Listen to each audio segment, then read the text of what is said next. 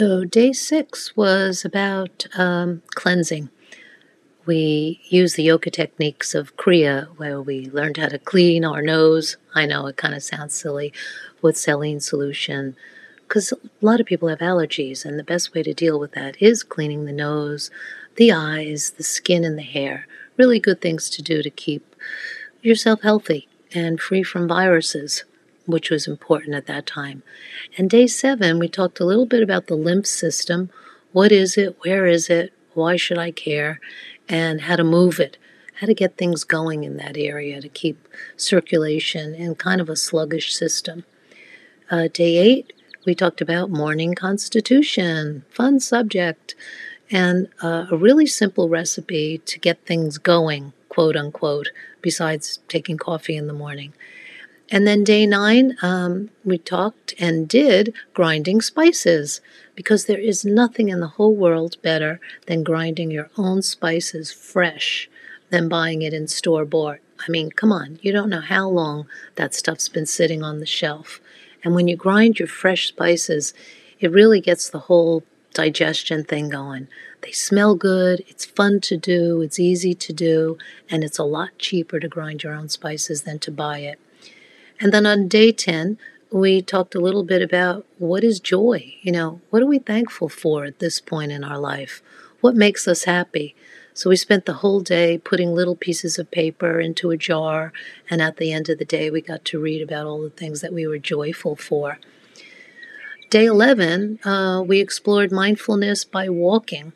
So doing things that are healthy, but also healthy for our body and healthy for our mind. And there's nothing like doing a nice mindfulness walk. Some people did it in the lobby of their apartment house or down the hallway or in their house. Some people still weren't going outside at that point. So that was kind of fun. And then day 12, we talked about, what is intuition? Where is it located? How to develop it? Why do I need it? And learning to have a voice, learning to use our voice to speak our mind in a positive way. And we did a lot of breath work and conversation about that. And then day 13, we explored relaxing, the art of relaxation, and how the brain waves are important, because if we go into certain brain waves, we can relax. But if, like right now, we're not really relaxed because we're in a different brainwave, and then how to use different techniques to get our brain to slow down and help us with relaxation, which is good for the immune system.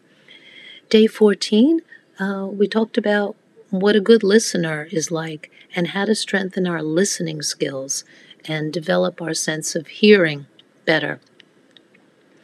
Day 15 got into a little bit about Ayurveda, which is the nutrition of yoga, and we explored making flatbreads without yeast. Yummy. Good to use instead of forks. Pick up your food. Day 16, we did a sugar scrub made with white sugar, essential oils, and oil, and everybody got to exfoliate in the shower. Day 17, got back into yoga relaxation for different ailments and different types, which is really key to relaxing. Sometimes somebody needs a longer relaxation than others. And then day 18, we got into meditation. Why is it good? How does it help you? Different types of meditation, and we explored that together. And day 19, we started our 10 days of living the ethics of yoga, practicing no harm to ourselves, thereby no harm to others. And that's really important when it comes to nonviolence. A lot of people are violent to themselves, so it's really hard to practice nonviolent to others. And we talked about that self-care.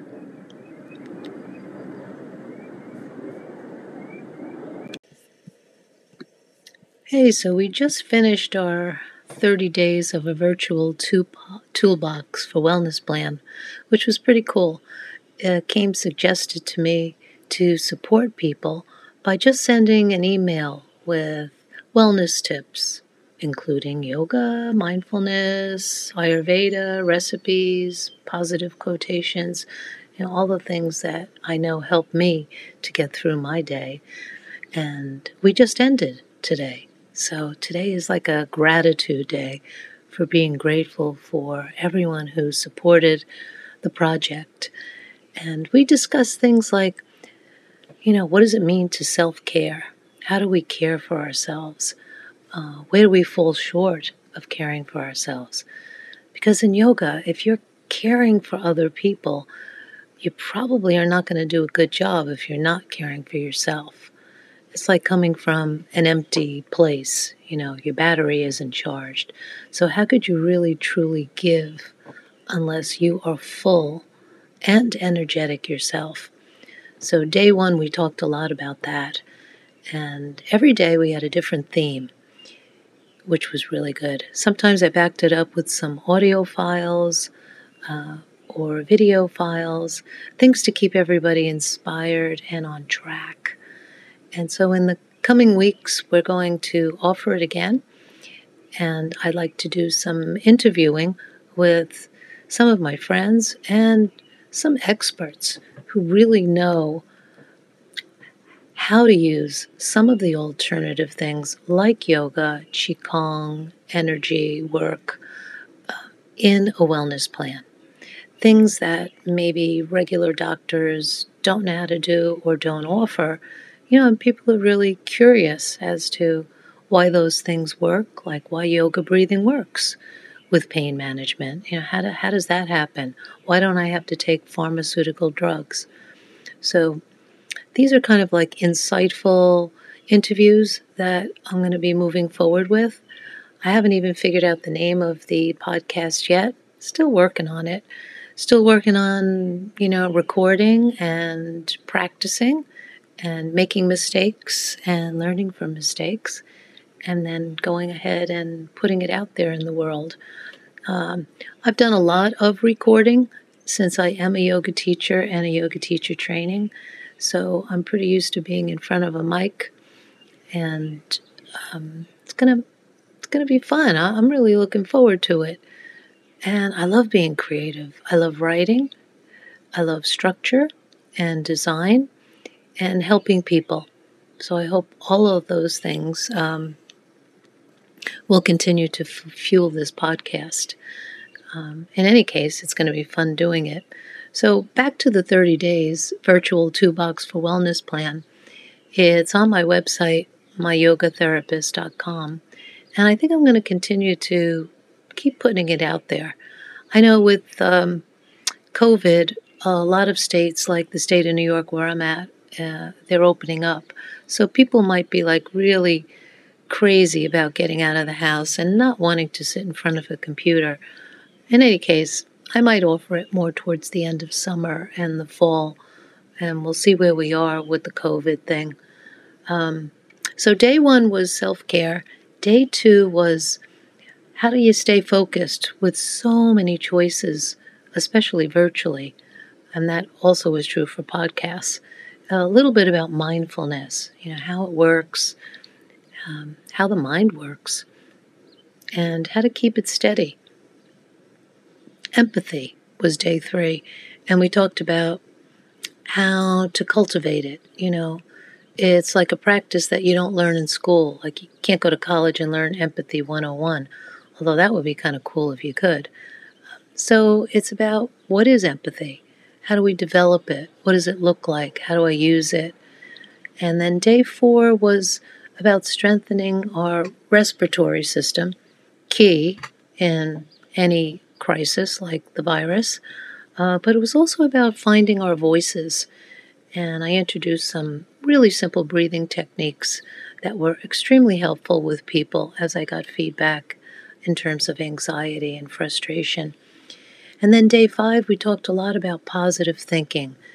What is positive thinking? And how do you stay on track with that?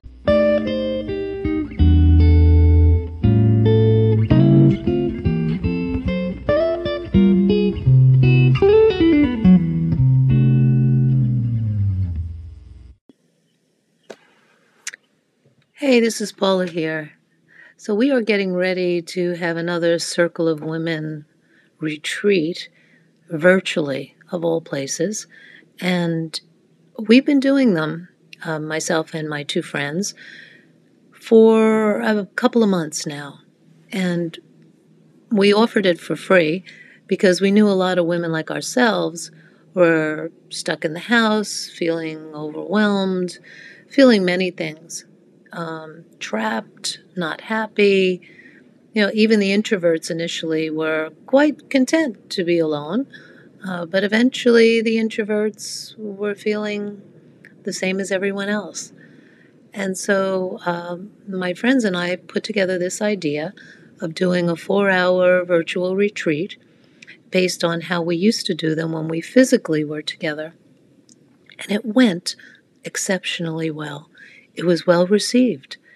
We offered it to friends, family, students, and clients of ours, just because we wanted to practice it a little bit.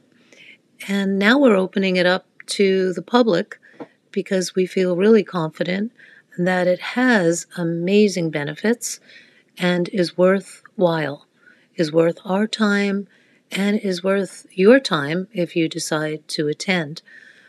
Now, tomorrow I'm going to be interviewing one of the women that I work with, Debbie Bellis, and she'll be speaking a little bit about women's retreats and her passion for bringing education and retreating to women's circles. So we'll have a little interview tomorrow around 3 o'clock, and I'll record it and you can hear it. Our upcoming workshop retreat is, well, it's looking at issues that develop underneath the consciousness. So in other words, we know what's happening when we're aware and awake. Oh, I don't feel well, I feel well, I'm emotional, I'm not emotional. But what's underneath all of that? And the way to help bring all of that stuff to the surface for people is to do movement through yoga, through energy movements, through Qigong, and through deep relaxation through a technique called Yoga Nidra, which is a guided deep relaxation, as well as incorporating art. We'll be doing a vision board, cutting and pasting pictures that participants will gather before the retreat for how everyone's feeling in the now. And then we'll do a vision board at some later point in the retreat, expressing what people feel, think, see for the future, moving forward for next year, next month, whatever the case may be. Well, we open it up in a sacred space with a sacred blessing.